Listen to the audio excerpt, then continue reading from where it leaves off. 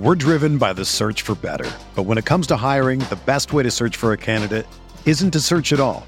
Don't search, match with Indeed. Indeed is your matching and hiring platform with over 350 million global monthly visitors, according to Indeed data, and a matching engine that helps you find quality candidates fast. Ditch the busy work. Use Indeed for scheduling, screening, and messaging so you can connect with candidates faster. Leveraging over 140 million qualifications and preferences every day, Indeed's matching engine is constantly learning from your preferences, so the more you use Indeed, the better it gets. Join more than 3.5 million businesses worldwide that use Indeed to hire great talent fast. And listeners of this show will get a $75 sponsored job credit to get your jobs more visibility at Indeed.com/Blue Wire. Just go to Indeed.com/Blue Wire right now and support our show by saying that you heard about Indeed on this podcast. That's Indeed.com/Blue Wire. Terms and conditions apply. Need to hire? You need Indeed. This podcast episode is brought to you by Coors Light. These days, everything is go, go, go. It's nonstop hustle all the time. Work, friends, family, expect you to be on 24/7. Well, sometimes you just need to reach for a Coors Light because it's made to chill. Coors Light is cold lagered, cold filtered, and cold packaged. It's as crisp and refreshing as the Colorado Rockies. It is literally made to chill. Coors Light is the one I choose when I need to unwind. So when you want to hit reset, reach for the beer that's made to chill. Get Coors Light in the new look delivered straight to your door with Drizzly or Instacart. Celebrate responsibly. Coors Brewing Company, Golden, Colorado.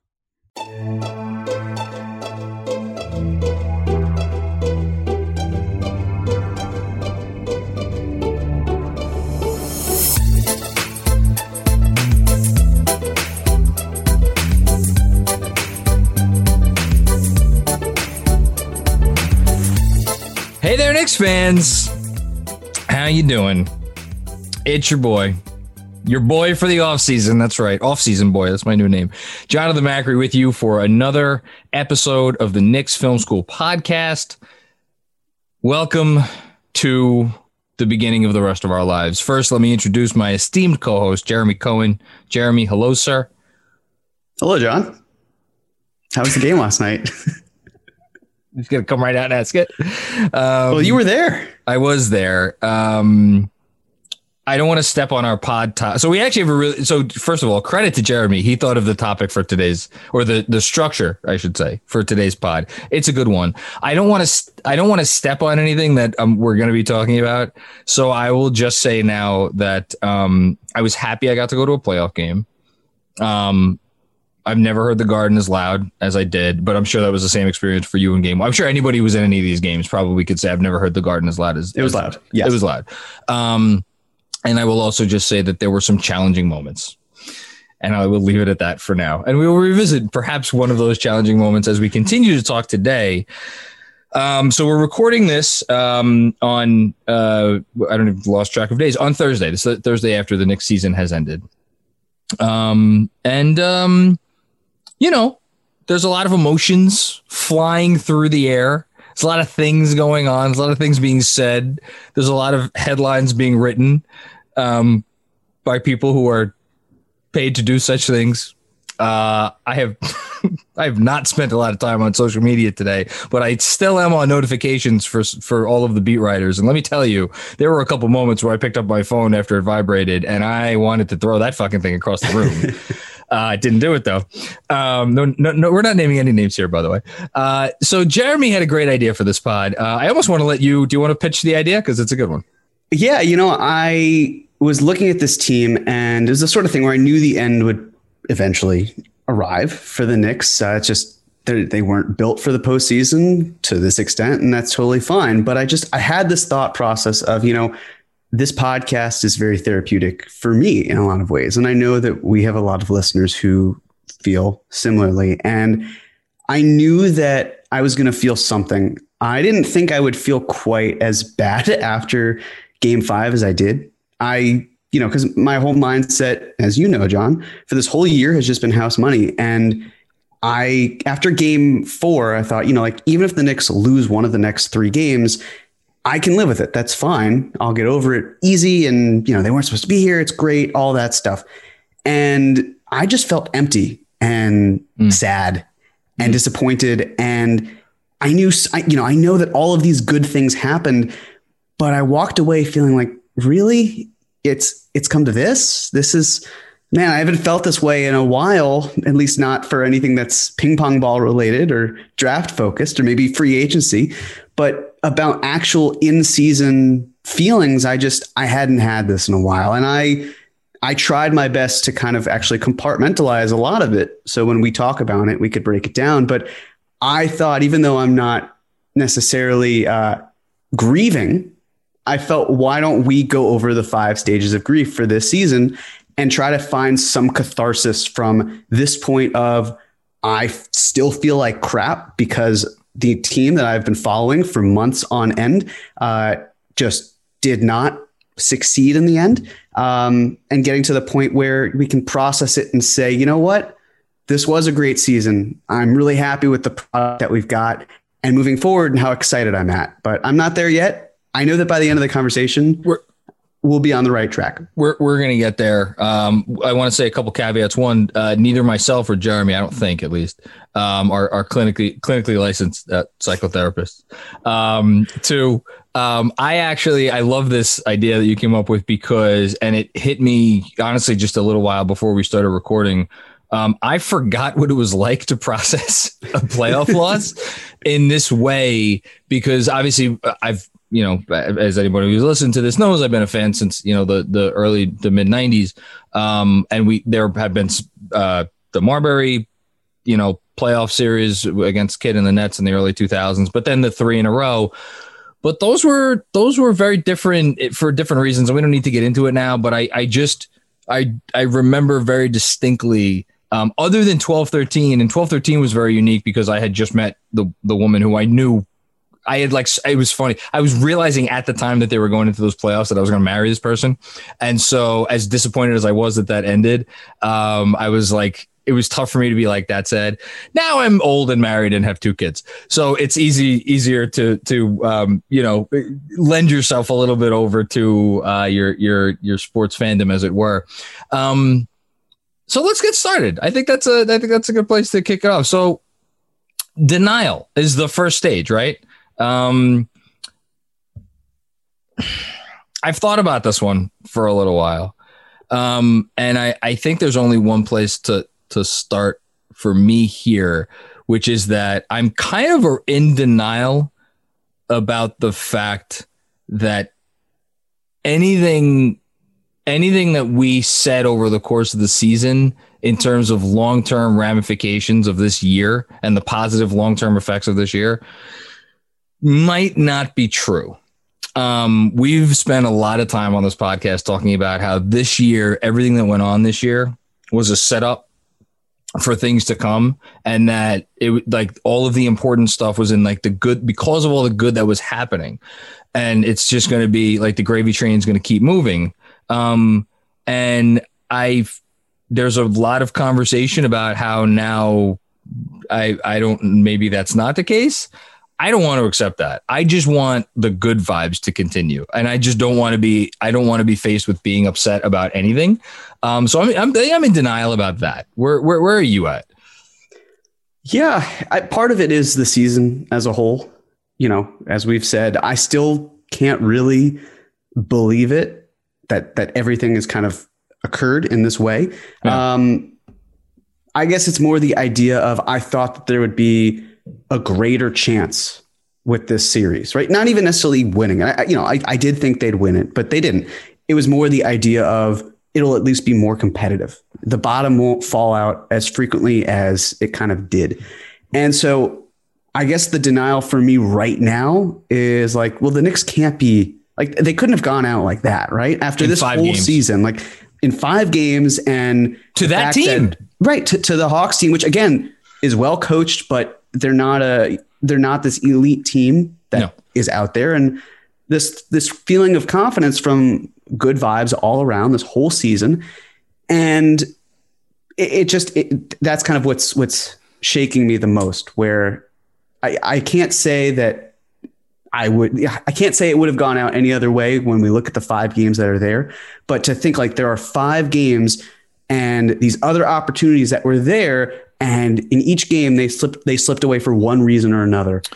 And I can't really believe that it has happened that way. It's interesting because I think my denial is tied into your denial, because I don't think, as much as we said going into the series, it's once they got the 4 seed, we were like, anything that happens is gravy, right? They got this fucking team got home court advantage in the playoffs. We said to ourselves, whatever happens is gravy, but that was denial. We didn't really believe that. We didn't really believe that, which is why now you're in denial about how they went out. I'm in denial about the fact that like some of the good ramifications of the year as a whole may now be on hold, as it were.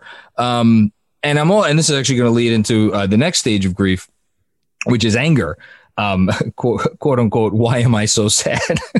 But before we get there, I want to add one more thing about denial. I think another thing about denial is, for me, well, I'm trying to not get too much to another stage, right? But it's also like, I can't believe that the Knicks had to, like, with the team that they had in terms of injuries and COVID, getting there, but then when these players were healthy, how it didn't propel them even further. So I guess just to, but again, that part of that will go more a little bit later. That's it. Yeah. I think it will too. What I was going to say is I'm in denial that we let that shitty little pissant, could someone put that on his Wikipedia page? You're not, I mean, you remember, do you remember Reggie Miller? Not as a player. Okay. Andrew remembers him not as well as I do, because I remember I think I've written this or at least said this. My first memory of Reggie Miller was going to bed before the fourth quarter of Game 5 of the '94 Eastern Conference Finals, when the Knicks were up. I think they were up by 15 heading into the fourth quarter of that series. And then I woke up the next morning and my dad was like, "Yeah, they lost. Reggie Miller scored 25 points in the fourth quarter," and I was like, "What?" So yeah, that was my first introduction to Reggie Miller. I did not think it was possible to hate a player as much as I hated Reggie Miller. And that wasn't even the worst of it. It was the next year with with the 8 points and 8.9 seconds. Anyway, the feelings that I have towards Trae Young after some of the shit he pulled. And the worst part of it is, and this is, again, I'm in denial about this. The only way you feel that way about a player is if you know in your heart that they're really fucking good.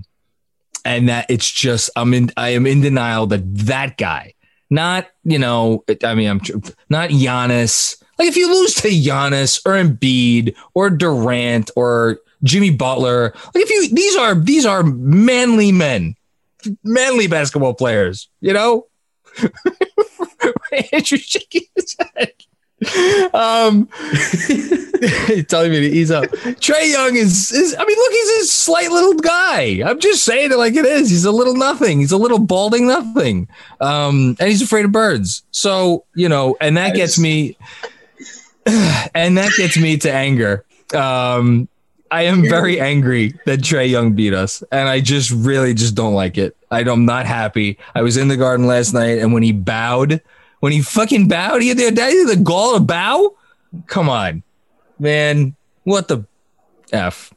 So yeah. Now we're censoring ourselves. All right. Good to know.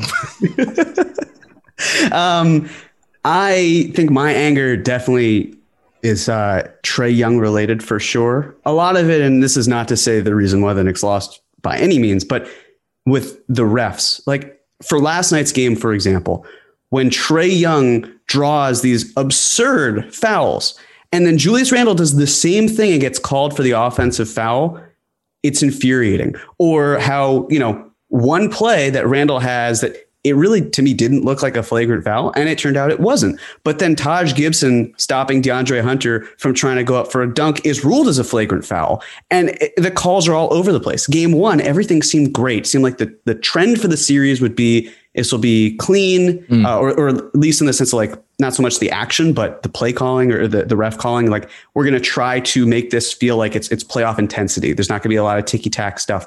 And then the fourth quarter came on and all hell broke loose. It was like the dam flooded, So I think a lot of my anger stems from that. But yes, it stems from Trae Young being able to hush everyone on the court, telling everyone to shut up, and essentially him having that type of control. But it's also just like other guys being in the right place at the right time. Coincidentally, that Bogdanovich 3 that was infuriating, or like a lot of the. I guess here's the thing: the Hawks were favored going into the series, even though the Knicks were the 4th seed, and so the idea of all these players talking smack, which granted backed up, don't get me wrong, but they also talked when they were ahead. I saw some quote about how Michael Jordan used to say it's one thing to talk when you're ahead, but when you're behind or in lockstep, like tied with someone, then it's a slightly different thing. So, my anger is more, yes, it is at Atlanta, but I think it's the fact that there was so much crying going on from the Hawks' perspective from the beginning of the series, even before it started. This idea that really gets of under how your skin? It does, in the sense that it's just saying things for no reason, right? Because it's all about controlling a narrative. If you're Nate McMillan, it's a win-win for you, right? You say, oh, well, the NBA wants the Knicks to prosper and to thrive. It's the best $25,000 you ever spent. Right, exactly. Because basically what you're saying is, hey, the refs are trying to sway the Knicks in one direction because the NBA wants them. And if that's true, then that's just a terrible look for everyone. And it's like, look at what the Knicks are doing. They're getting all the favorable calls. And if it's not true, they can still pretend that it is and go on and be like, look, like we're fighting for our lives here. So it's the perfect excuse if they don't win, but they wound up winning. So, I think there's anger for the Hawks for sure, but it's also like very much ref focused. And again, I'm not saying the refs are the reason why the Knicks went one way or another. Well, it's just ways that it was called. It just seemed like it was very lopsided. And I'm not talking about the one game in Atlanta where the Knicks had, a tremendous amount of free throws to Atlanta's very few. I understand that was seriously in favoring the Knicks, but through the course of the series, Trae initiates contact and looks like a rag doll. And we know that he's not, you say he's a small guy. He absolutely is, but he sells it in a way where he uses it to his advantage. And I would like the NBA to look at it completely in terms of how a player like him draws fouls, because it just like, even Steve Nash said it. And he's someone who understands, like, it doesn't feel like basketball. He gets away with it. And that's fine, because those are the parameters of the rules. You could say, don't hate the player, hate the game. I'm not hating the player. I'm hating the game because of the fact that I think that the way that you are able to draw contact, like basically using your head to punch Reggie Bullock in the chin, and you get 3 free throws out of that, that to me does not feel like a basketball play. When you're initiating the contact, if the NBA has ruled that you can't put your leg out to draw contact and basically get 3 shots or 2 shots in this case out of it, then why is this any different? So I think it's a more macro problem. No, but in terms of my anger, but it feeds into the micro stuff. No, but I think it is micro, and the reason it's micro is because, to me, and maybe this is just me being a sore loser because this is the guy we just lost to. But in my defense, I've always been a James Harden supporter, and anyone go back through my social media and just look, like I have an immense amount of respect for the guy. I've said I think he's one of the top 10 offensive players of all time. I thought he deserves all of his NBA MVP like vote tallies. When he gets those calls and he goes to the line, I feel like it's because there is a part of that you cannot stop him unless you foul him because of the things that he is able to do. He forces people's hands. Does he initiate some of that contact? 1,000% he initiates some of that contact. But there is a sense that, like, if you don't do that stuff, he's just going to go off for whatever he goes off for, 40 points every time, because he's deadly with the step back. And he is just an absolute magician, a master craftsman, so to speak, when he gets into the lane. Don't get me wrong. Trae Young has some nice handles, some really nice handles. But what he's doing, to me, goes to a different level of using the refereeing to and bringing it to a place it's not supposed to go. And I don't know where that line is. I'm not even saying it's a fine line. It's probably like a hazy fog between the Harden and like the Young, but I know Young's on the wrong side of it. That's what I'm damn sure of. And Luke is similar to Harden too, in the sense of it's just like big, strong guys who can get to the rim, and you have to wrap them up, right? Yes. With Trae, it's just like, look how small he is. Of course, you're drawing that contact. Like he's gonna get. It's almost like, and I say this as an only child, but it feels like the little brother idea, where it's like anything that you do, if the little brother gets hurt in any way, it's how could you do this? Whereas if the little brother hurts you, it's like, well, like you're the bigger brother, you're supposed to take it. But and there's another part to this, and I don't want to go off on it, but back in my day when basketball was great, tangent, although I guess I'm about to, like Isaiah Thomas, the original Isaiah Thomas, and actually the more recent Isaiah Thomas. I mean, look at where his career ended up because of some physical maladies. But hold it with the original Isaiah Thomas, he got the shit kicked out of him by the Celtics, by the Bulls. There's a reason the man essentially retired from basketball after a little bit more than a decade. He won 2 championships. And he did it because he took the pounding and he came back, he got up, and he would, he famously, had one of the best quarters in NBA history on like one leg. We're driven by the search for better. But when it comes to hiring, the best way to search for a candidate isn't to search at all. Don't search, match with Indeed.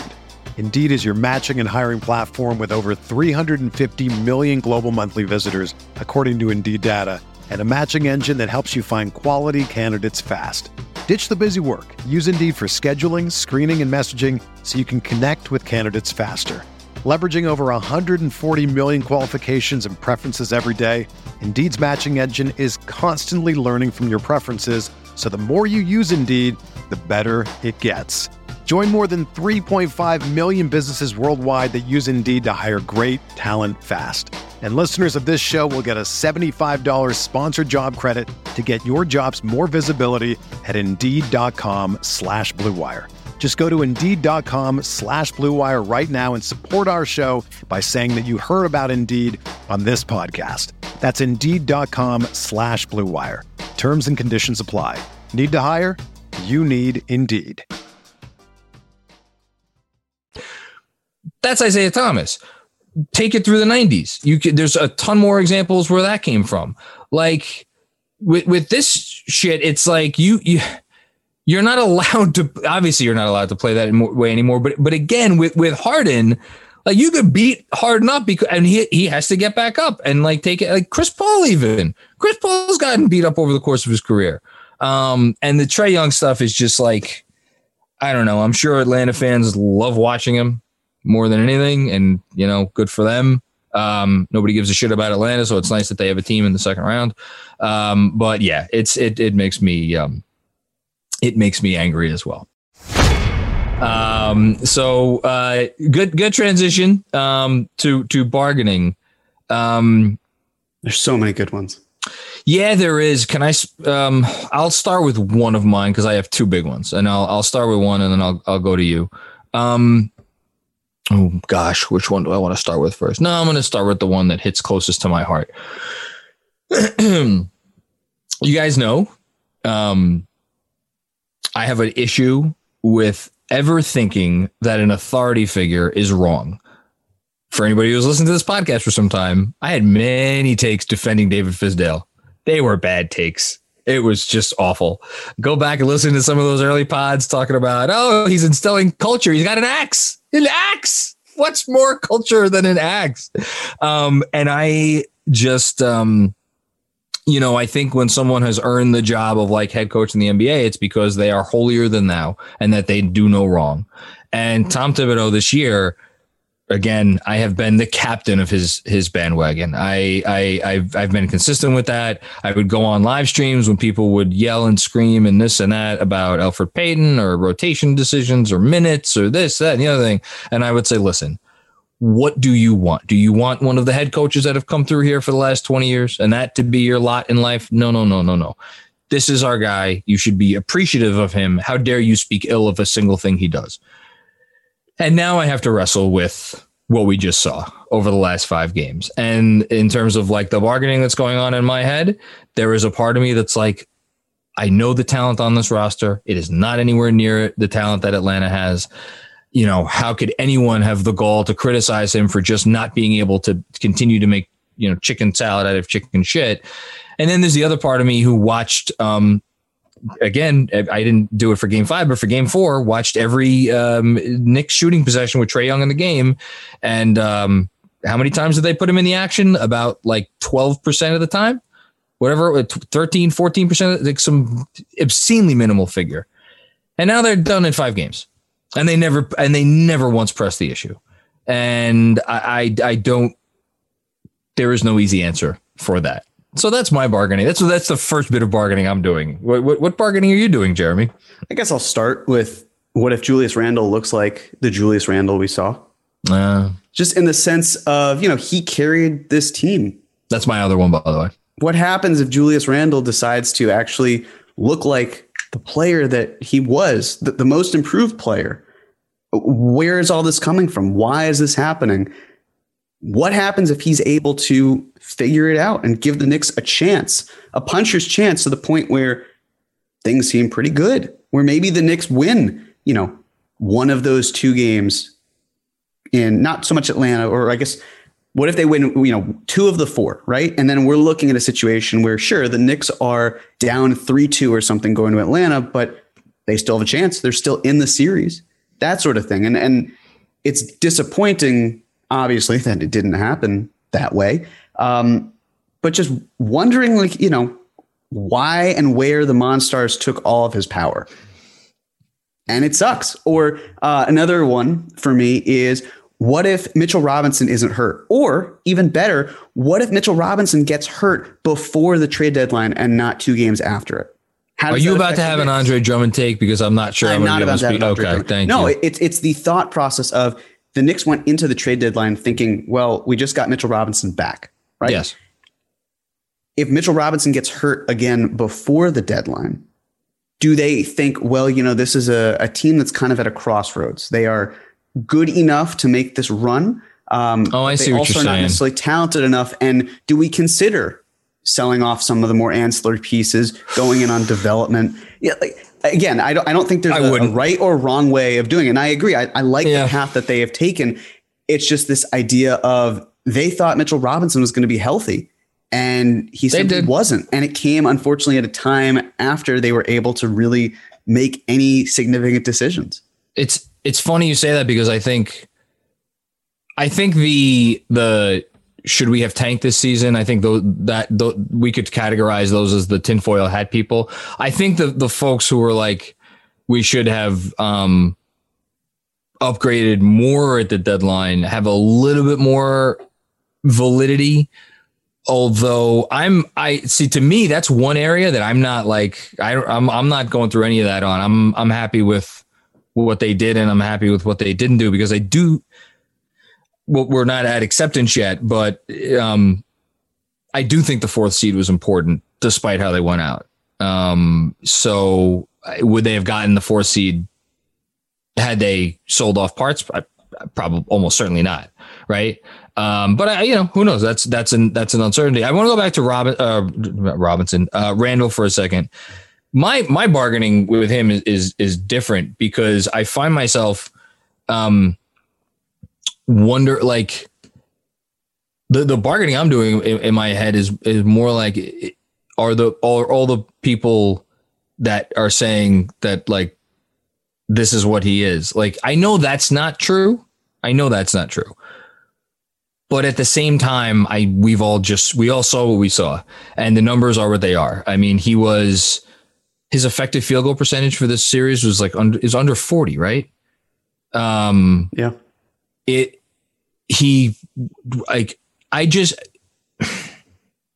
a guy be like, how do you go from that confident and like in control of everything?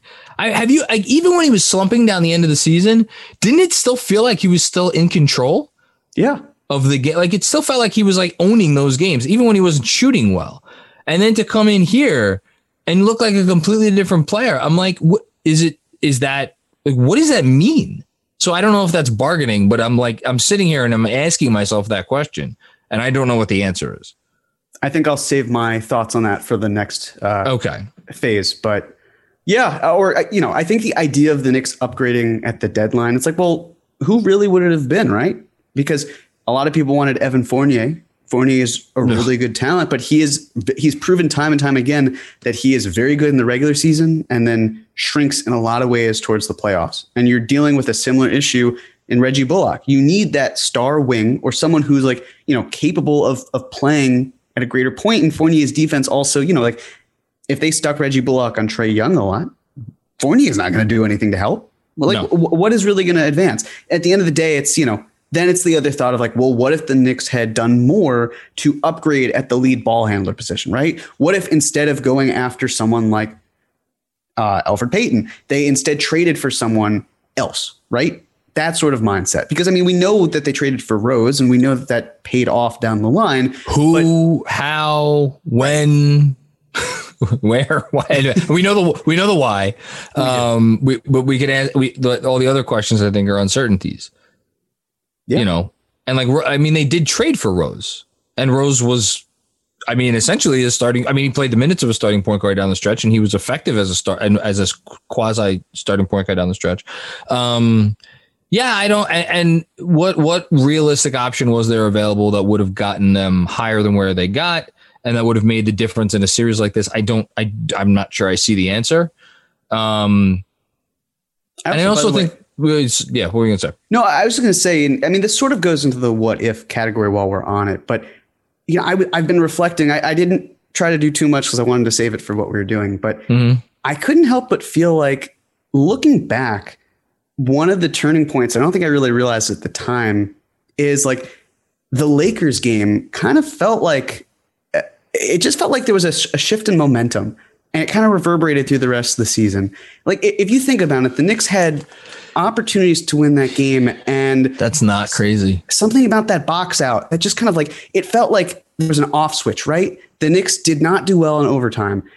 And this was a game after they beat the Clippers, which I think was their best win of the season. It was unequivocally, it was the high point of the season. Right. And things just kind of crumble from there. You get 3 home games, and each one of them feels like some sort of dud in some way, right? The Spurs game, the Spurs game was the most undud-like because they were down and then came back from being down, but they did go way down. They were down by so much. It was at home against 16-17? A team that was not good. And when they came back in that game, and when they came back from 17 down, the Spurs couldn't do a blessed thing on offense. And the defense played well, but that was a Spurs loss, I think, as much or more than a Spurs win. And I completely agree with you about the Hornets game and the Celtics game. Those games were utterly dreadful. And then you get a week off and you get Randall, who has said in the past that he is not good with these long layoffs. And then he's in his own head. And before you know it, it's like, okay, well, that's a stretch of 8 games and an overtime or an extra overtime, because the Hornets game went to overtime. It's like,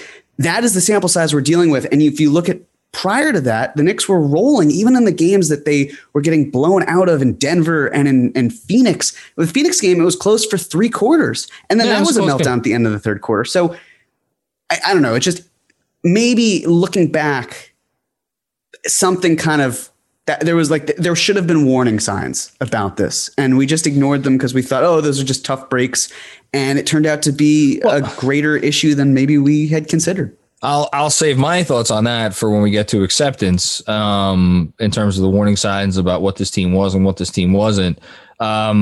Moving on to depression, this one, okay. So I was thinking about that. I was talking about this with Dolores on our walk before, as we are wont to do.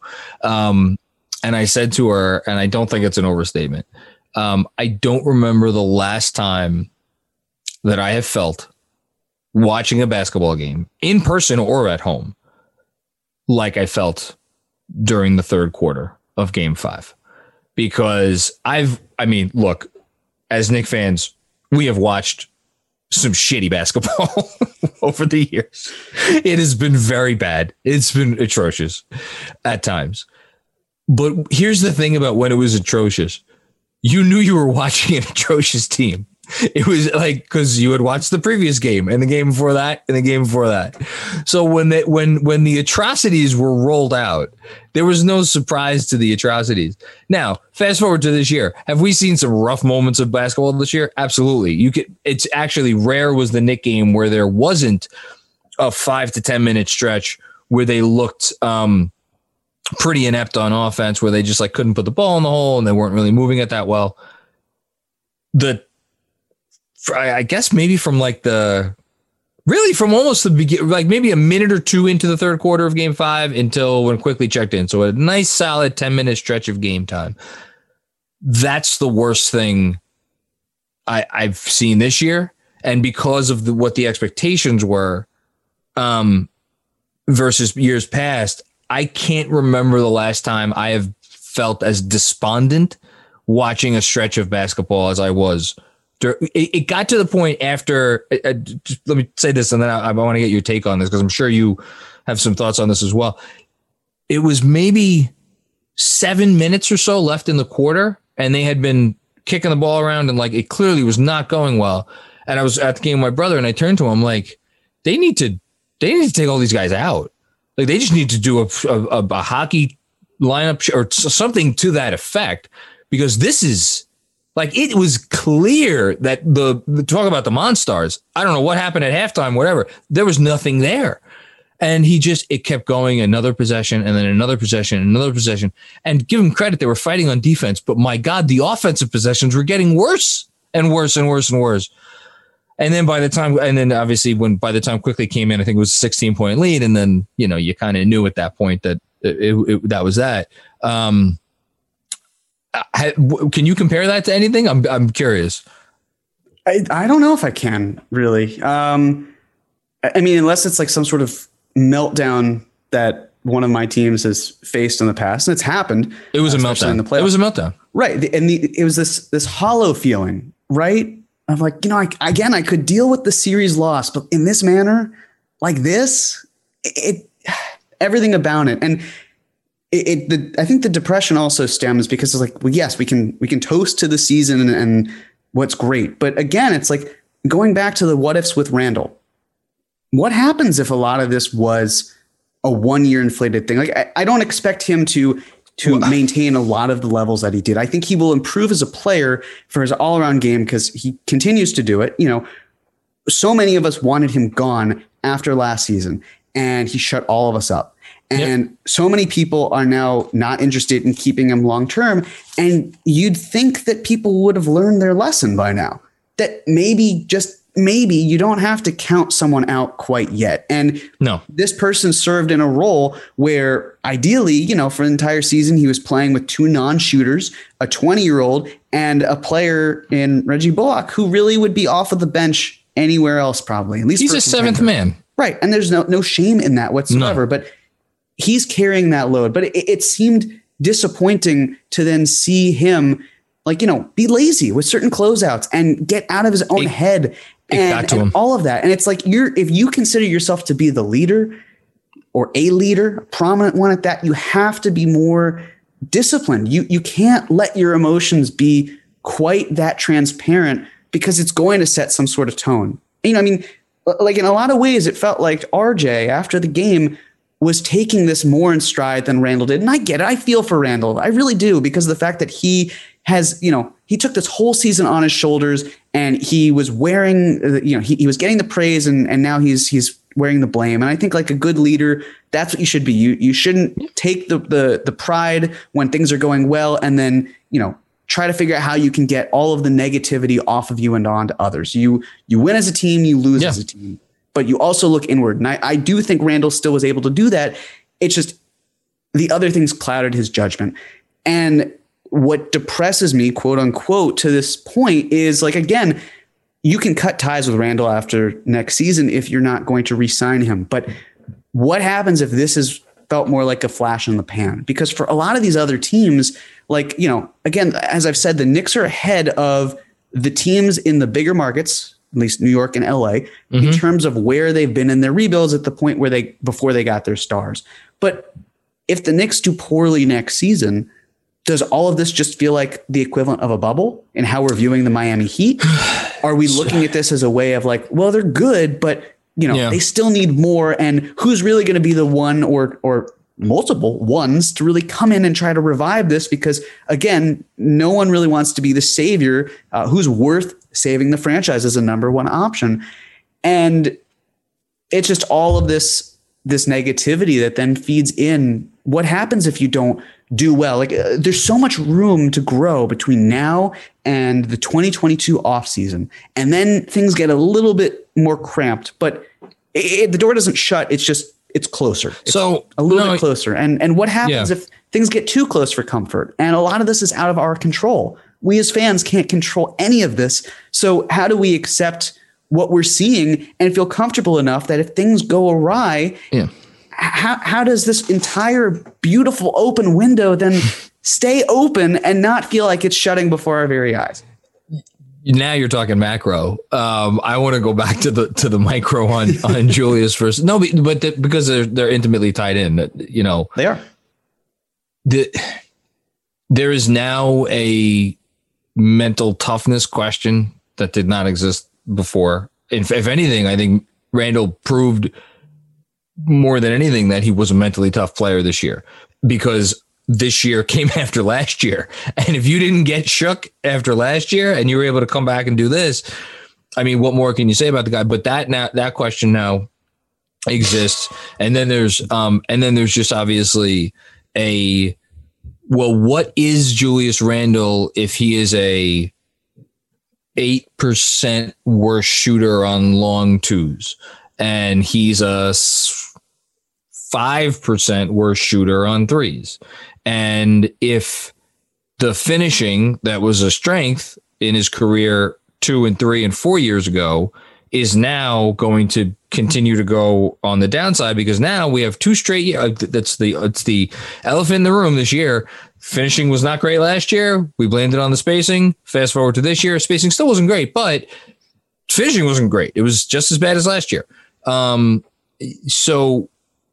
And the guy that has been referenced in conversation with the turnaround Julius has had, and I don't want to bring him up because it's going to only make me more depressed, but we're all friends here. Safe space, is Victor Oladipo. And I'm not talking about post-injury Victor Oladipo. I don't care about that version. I'm talking about the Victor Oladipo that came back the year after he finished, was it 7th in the MVP voting, which is probably right about what Julius Randle's going to finish. 3rd team All NBA. He should have been 2nd team, which is again probably where Julius is going to finish. He came back the year after that season. His field goal percentage went from 47.7 to 42.3. 3-point percentage went from 37.1 to 34.3. Scoring average dropped by a little bit more than 4 points. His steals went down by about a third. He was a different, like he didn't have it anymore. And then the injury happened. Now, in that season, guess what? Victor Oladipo still made the All-Star team, even with those subdued numbers.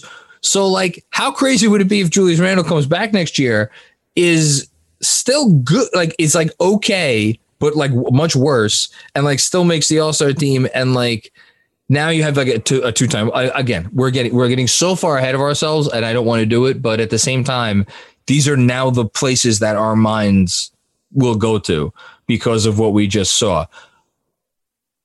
The other, and this is the last thing I'll say on Randle, the other part of the bargaining is that there has to be another side of it. So the other side of it to me, and that I think I'm going to fall back on this offseason. As you said, the gap between him and the second best player on this team is as large or larger than the gap between any top 2 players in the league. And that is not to disparage what RJ Barrett is going to become. It is merely talking about what RJ Barrett is. And that is a very, very nice player, but compare him to all the other second bananas, and it's not really a conversation. Those playoff teams, mind you. Yes. Playoff teams. Yes. Sorry. Yeah. Thank you. So what does Randle look like when you get him another guy? And who knows? Maybe RJ Barrett comes back next season and he is that other guy, right? But then you go back to the other part of the bargaining and be like, well, Derrick Rose looked pretty damn good for a couple of those playoff games, and it didn't seem to make a difference to Randle. So it's like you go back and forth here, and you just wish you didn't have to do this. And that's where we're at with Mr. Randle. Anything else before we move on to the last stage of grief? But just one more thing on Randle. I know we've talked about this. No, listen, he's continuously. But is anything else close to that big of a, like, let's call a spade a spade. He is the conversation topic now. Yeah.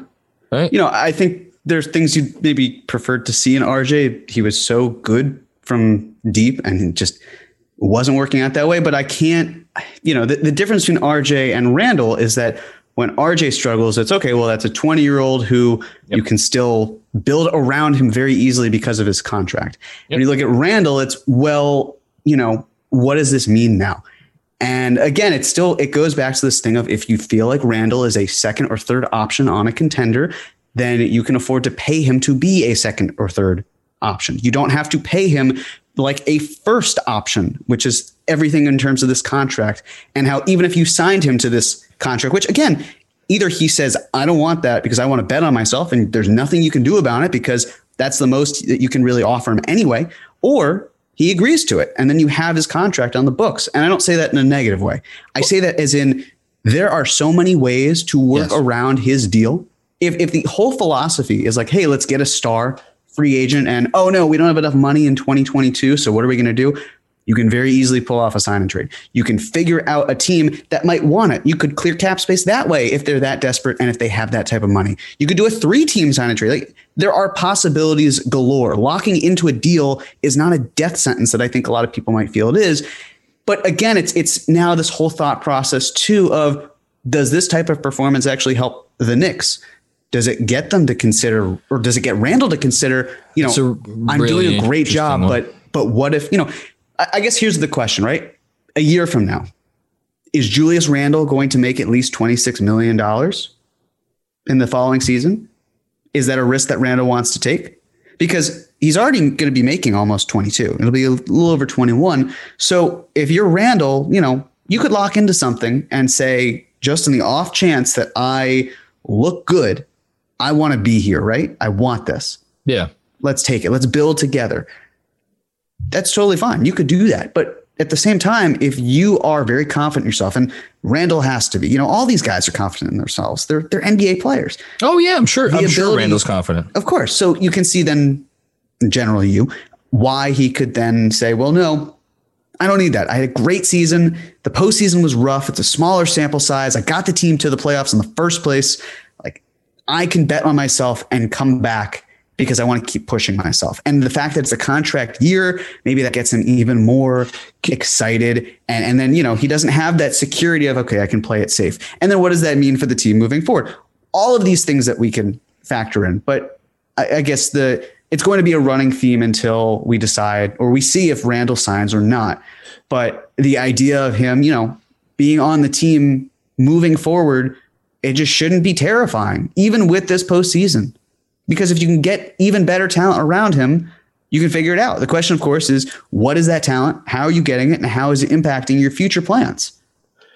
The two things real quick for anybody who may have missed, like we've talked about this a lot. But just to be very clear, when you're referring to the contract that he could sign, there is a maximum that Julius Randle could sign in terms of an extension this summer. It would put him at, I think, what did you say, the 38th highest paid player in the league? It's probably going to be even lower on that list when other guys sign. After guys sign extensions, it'll be in the very high 30s or mid 40s. That is the going rate for a second or third option on a really good team. You can always trade that contract. That is not an untradeable contract in this league. It is a contract that by and large you'll get good stuff for. The second thing I want to say is I think the Knicks, what this does, it puts them in a good position because now they could maybe not look like the hero, but they could look good by going to Julius and say, we know what just happened.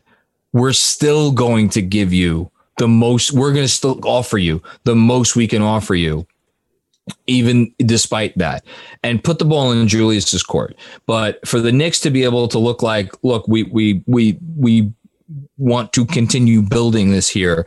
And, might there be some queasy moments if, Julius considers like the full 4 year, like here's what I don't think is going to happen. I don't think he's going to sign a full 4 year extension this summer. And we don't have to talk about like, well, what you don't think so either? No, so for the article I wrote for the Strickland, I basically pointed out that you could, if Julius really wanted to bet on himself and figure out a way to help with the team in terms of flexibility, the best thing for him to do is to sign a 2-year contract. And then that lines him up with 2024, where he could get, that 35% max. Again, I'm not suggesting, number one, that he will get it, or number two, that he should get it if there are other things that come into play. It's more just like, if that is the time to do it, and if that's the cost of doing business as well, where you get Julius Randle on a great deal when you can put everyone in and then go above the salary cap to re-sign him, because again, it's not our money. Like, we're not the ones spending the money. As long as the Knicks don't hard cap themselves, they would be fine dealing with Julius Randle's contract. It's just, that is kind of how you focus on the next couple of years, because that is the most important thing. Because by the time, 2024 rolls around, the Knicks should be a contender. There is not a doubt in my mind that they should be. Will they? Who knows? But when you say it's not our money, when you say it's not our money, the key there is that we're talking about once you go over the cap, how much you go over the cap, I'm not going to say it doesn't matter, but like, the Sixers right now don't give a shit that Tobias Harris is making $40 million instead of $32 million, because they're so far over the cap, it doesn't really matter. Does it impede their flexibility in certain ways? Yes. But for what Tobias Harris does for them, they're not going to care. Right. The Knicks, I think, would sign up for that being the case with Julius, except he's probably not going to be Tobias Harris on the totem pole, because he's like their third best player, and well, whatever. But even just speaking of the Sixers, they look at what they did with Al Horford. Yes. That was one of the worst contracts in the NBA, and it cost them what? A protected first? Yeah. In the future, and a second? You're telling me that Julius Randle is going to cost something? And they got Danny Green out of it, who's actually a player that has been starting for them all year. Right. So, Julius Randle on a bigger contract, and I'm not saying the max, right? I'm just focusing on the earlier parts of like figuring out from there. Like, yes. That is not this crippling decision that will screw over the Knicks for years to come and will rue the day that it ever happened. Like, there are ways to work around it. And when you have a surplus of assets, you can afford to do that if you absolutely had to, but they probably won't, because you don't have to play at some absurd level to just be traded for matching and matching salary and throw in some other assets, and you can work yourself into something that is of value for your own team. And let's be very clear. This is how our minds work. I speak on behalf of you, Jeremy, because I know you very well. We're not discounting the possibility that Julius Randle may just very well continue to be a part of the foundation here, and that we're all going to look back on this playoff series and laugh someday as like, wow, remember when he shot the bed in that one series. That's what we hope for. I hope for it. I think you probably hope for it too, that he continues to get better and all wonderful things. But that may not happen, which is why, as I'm sure, Brock Aller and company will do, plan for all contingencies, which gets us to acceptance. I feel better than I did an hour ago. I have to say, this has been helpful. Isn't this great? It's fantastic. I'm going to go through the list of things that I have come to accept. I have come to accept the fact that this team was never a fourth seed in the sense of, if you've been watching the NBA for a long time and you're like, oh, team has home court advantage, they must be fill in the blank here, in terms of like, I'm not even saying words, but like your mental image of what the team is that is the fourth seed. And I want to make it very clear the reason I'm saying that. It is not to disparage the Knicks. It is to actually to compliment them. And here's why. We've seen teams who, I think, wasn't when Portland got swept out of the playoffs by was it the Pelicans a few years ago? The Anthony Davis Pelicans? Were they? I think they were a 4 seed. 3 seed. Look at Andrew Clay. Really, he's best producer. I was gonna do a little bit on Claudio, but I'll just say it now. He's best producer in the business. Oh yeah. They were a 3 seed. That was an embarrassment. Now, it was not indicative of their franchise. They came back. They had a very nice season last year. Who knows what's going to happen with the Denver series? The point is, there have been moments in NBA history where a top 4 seed got embarrassed, and it was embarrassing, and they should have been embarrassed by what happened. I say that I've accepted the fact that the Knicks were not a 4 seed because I do not think that they or we as fans should be embarrassed by what just happened. And I say that recognizing that is it apologistic? Is that the word? I think I'm being an apologist. Yeah. Okay, something like an apology. I say that in full recognition of what I am doing here. But I also genuinely feel it in my bones. And if you're ranking the top teams in the NBA in terms of like, put this team in a playoff series with a decent coach, with like a commensurate, like top 10 NBA team, like where are they going to, like, the Knicks are probably not in the top 10 of that group. I think the top 10 of that group is probably the top 3 in the East, the Hawks, and maybe how many teams out West? Is it 6 teams out West? Is it 7 teams out West? Somewhere in the vicinity. You want to be mad at me because you'll be like, wait, you're saying the Knicks are worse than Dallas? Yes, I'm saying the Knicks are worse than Dallas. And that's because I'm watching a kid over in fucking Dallas do things that you're not supposed to be able to do on a basketball court. But I digress. The point is, Porzingis, of course. Of course, that's obviously who I no Timmy Hardaway. Porzingis. That's who I was thinking of. Tim Hardaway Jr. No, I was really thinking of Jalen Brunson. Come home, Jalen. Future Nick, Jalen Brunson. Oh man, that'd be nice. Okay, I'm not going to distract myself.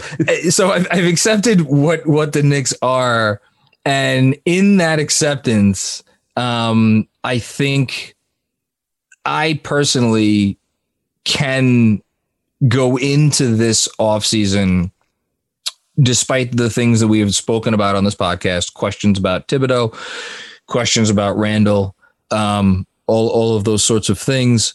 I could go into this offseason feeling really good, because it means that what just happened putting Randall aside, because again, that's kind of its own conversation, but like what just happened over the last 5 games should not in any way diminish. And I know many have said this, but I want to be very specific about like why I'm saying it and where I'm coming from. Should not diminish what was accomplished in the previous 72. And just the fact that the only, and I just want to make sure this is crystal clear, the only reason we are going through 5 stages of grief on this episode is because this team so vastly exceeded every reasonable expectation that could have possibly been put forth for them before the season started. And that is why we are sitting here and doing this. And that should not be counted as a demerit against them. That should be counted as a positive. And so I am accepting the fact that this season was nothing but a success. And I just, is it a little bit of lipstick on a pig? Maybe. But I just, in the NBA, it comes down to talent. This team didn't have enough of it. It sucks that they didn't, but it is what it is. And that's where we're at. So, Mr. Cohen, I turn to you. Yeah, that was very well said. I accept the fact that a team on a shoestring budget with several role players and someone that, again, fans wanted to kick out well before the season, myself included, that the Knicks were able to use all of that to their advantage and make this incredible run in a season where we were expecting them to be, maybe a bottom 10 team, potentially even worse than that. And they were able to say, no, we're going to be far better than that. We're going to get to the playoffs. We're going to get home court advantage. And sure, the Knicks were exposed at the next level. Yeah. It turns out that having star power is probably going to take you pretty far. And it did. At least in this case, it took the Hawks further. And it still is. But, the idea of how we can hang our heads high, and I don't want to turn this into this whole, don't cry because it's over, smile because it happened sort of thing, because it is still upsetting. I'm still going to walk away numb from this. But yeah. I feel better about the fact that the Knicks were able to, again, take bare bones situations, not make big upgrades, and still get blood from a stone, so to speak. And you can take pride in that too. I think that this season as well, it was more personal for me, just because of everything going on and the ability to sit down and watch a team that I know has a decent chance. And well, wouldn't you know, they've won 9 games in a row right now, and 12 out of 13, and giving me joy, extreme joy at a time where again, so much is just crap. And I accept the fact as well that, me, I I pour into these future scenarios of what could happen. And obviously some are outlandish, some are certainly more realistic, but there's nothing outlandish about anything you've ever said on this podcast. I just want that to be noted for the record. Let's just ignore everything in the wake of the Leon Rose hire that never happened. Anyways, the idea now that we can go into this offseason or even next offseason and be like, you can dream big. Dreaming big isn't something that is now preposterous, because we're seeing the Knicks get to a point where they could do big things. Like, yeah, if you like Lonzo Ball and you think that the Knicks should sign him, that's great. You're free to feel that. I'm happy for you. Your co-host might feel that way. Well, we'll have that conversation another time. Listen, we're going to have a lot of fun off-season conversations. Oh, yes, we will. But, again, this idea of like, you don't have to settle. You don't have to say like, well, Lonzo Ball's great. And I don't know. I don't want to lose out on a star talent, or at least, have no shot. And then I've lost out on Lonzo Ball. Like, you don't have to go through that philosophy. No. And a big reason for that is because of the Knicks winning, that atmosphere. Again, like, we can speak personally to how loud that place was, how exciting it was. And when I see tweets about like, oh, it's just an overrated building, it's not. No. You can tell who has not been to a playoff game by how they tweet about the Knicks. It's very obvious.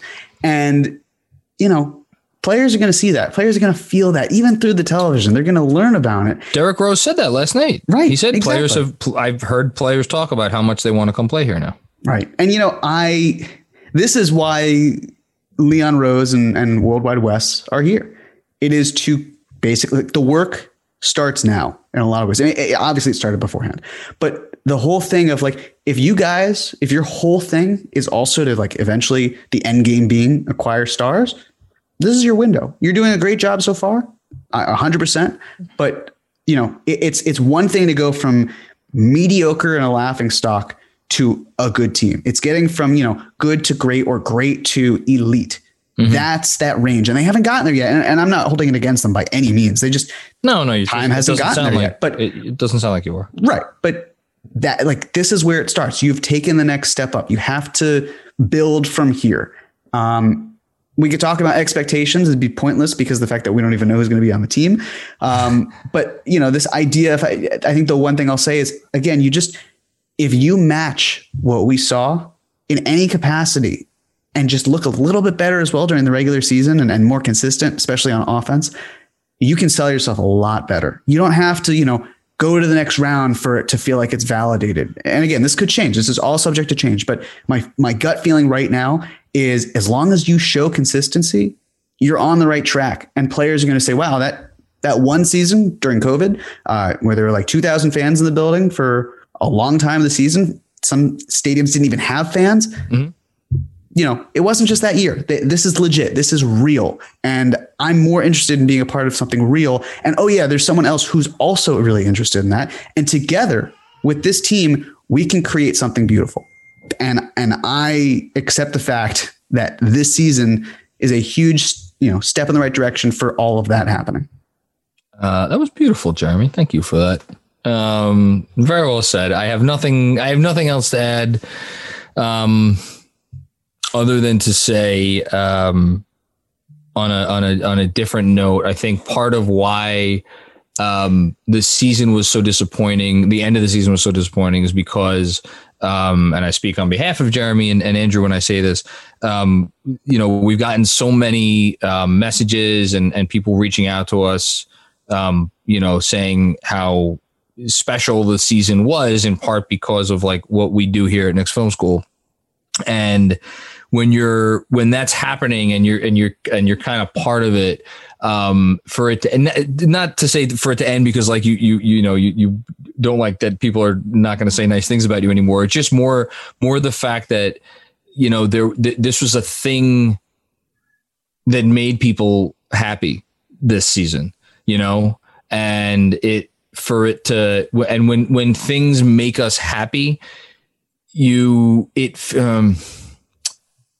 feels like they deserve a certain ending, right? Not to get too like, I don't get too, but like, when someone is taken from you very quickly or something unexpectedly, like there's a reason why that's really hard. And look, say what you want about how silly it is or is not, but sports are Like, we love this shit. There's a reason we get on here and we spend hours of our week talking about this basketball team. It is in a perverted sense, it is a form of love. So for it to end like it did, like, that's why it's hard. But just to anybody who's reached out to any of us, if we haven't gotten back to you directly or expressed our gratitude for your sentiments, I'll say right now, thank you. And also thank you, Jeremy, and thank you, Andrew. It just absolute Jeremy. I don't know how you do it every week. You come on here and you deal with my nonsense. Me? No, seriously. You're the one grinding. It's like, because here's the thing. I really, when we do these back and forths, it's like, you don't know what I'm going to say because we don't tell each other what we're going to say. So it's like, I could have said the thing that you were planning on talking about, and you just have to fucking react and think of something else on the fly. Yep. And you're great at it, and you and that's why it's awesome. And Andrew Claudio, I've ever run out of words to talk about Andrew Claudio. But I will ask him if he has any words to share before we get the hell out of here. For most of my life, Atlanta has caused me a lot of pain, whether it be the Atlanta Braves, who were my nemesis growing up, and then you add now Trae Young to the mix, and how, somebody who grew up on 90s hip hop and New York dominated that scene, and then Atlanta showed up and now they're the center of the hip hop world. You mentioned we did this fun bit of going through the 5 stages of grief, and I just saw the Disney movie Cruella, the spin on Cruella de Vil, if you will, John. And apparently there's a 6th stage called Revenge. And I'm very much, very much looking forward to getting revenge on Atlanta in the not too distant future. Leon, get it done. Can I tell you a thought that I had? I'm not advocating like giving up like a real asset or assets for this player, but I was listening to what was it, the Russillo Simmons KFC Jackie McMullen Boston Summit, emergency pod, and they were talking about how they were probably going to trade like Marcus Smart. It wouldn't surprise anybody if they traded him this summer. And just thinking to myself, like, well, there's a guy who would make Trae Young's life probably a little bit more interesting. Yes, not to do a full Philly, and how like they lost to Giannis, or they went and got Al Horford solely to go get Giannis. Like, I don't want to base the whole offseason. No, that's ridiculous. But I like where you're thinking, because enemy number one, like, people want to say that there's a Knicks-Nets rivalry. The Nets are so much farther away. I don't care. About this is team. It's a rivalry. It's a rivalry. Yeah. But the thing I do, because for anybody who's going to jump and yell and scream at the thought of like going to get a defender, as I have been saying for the last week and a half, the Knicks didn't lose the series because of defense. Oh yeah, they lost it because they couldn't score the fucking ball. Although they could use a point of attack defender and Mitchell Robinson. Yes. But yes, well, they benched their best point of attack offender, guys. What are you talking? I'm glad we haven't said his name the whole podcast. I was about to say, I'm sorry, Andrew. We've run out of time for this. I don't have an image. I will just end on this. To get somewhat real, I said this on my half of the post game last night. Like, John just mentioned it about sports and how important they can be and how much of a nice distraction they can be. It's nice to have somebody to hate in a playoff sense again. Like, in a way, actually feeling a hatred toward a player because we're now rivals in a playoff series is not something I, as a Knicks fan, have felt since the 90s, since Reggie Miller, since Alonzo Mourning, since Tim Hardaway, senior, that would be. And it's my biggest takeaway of this season. And like, even more on a personal note, like, I've known Jeremy for close to 5 years now, 4 or 5 years now. And John a little bit less than that. And this is easily the most fun I've had watching sports. This is easily the most success I've had working on anything involving sports. And, as John said, any thanks you give us, we extend it right back, because this has been an incredible ride, and thank you for coming along with us. All that being said, don't worry, we're not taking a break or anything. We're going to keep giving you Knicks content. We got a lot of stuff coming up. We've already talked about some stuff we're going to do for the offseason and then the extended summer and whatnot. One step at a time, though. We will take this one in stride, and we will be back very soon. So on behalf of Mr. Jeremy Cohen and Mr. Andrew Claudio, thank you for listening to yet another episode of the Knicks Film School podcast. We will be back with you with more delicious content, going through different stages of some other emotion before you know it.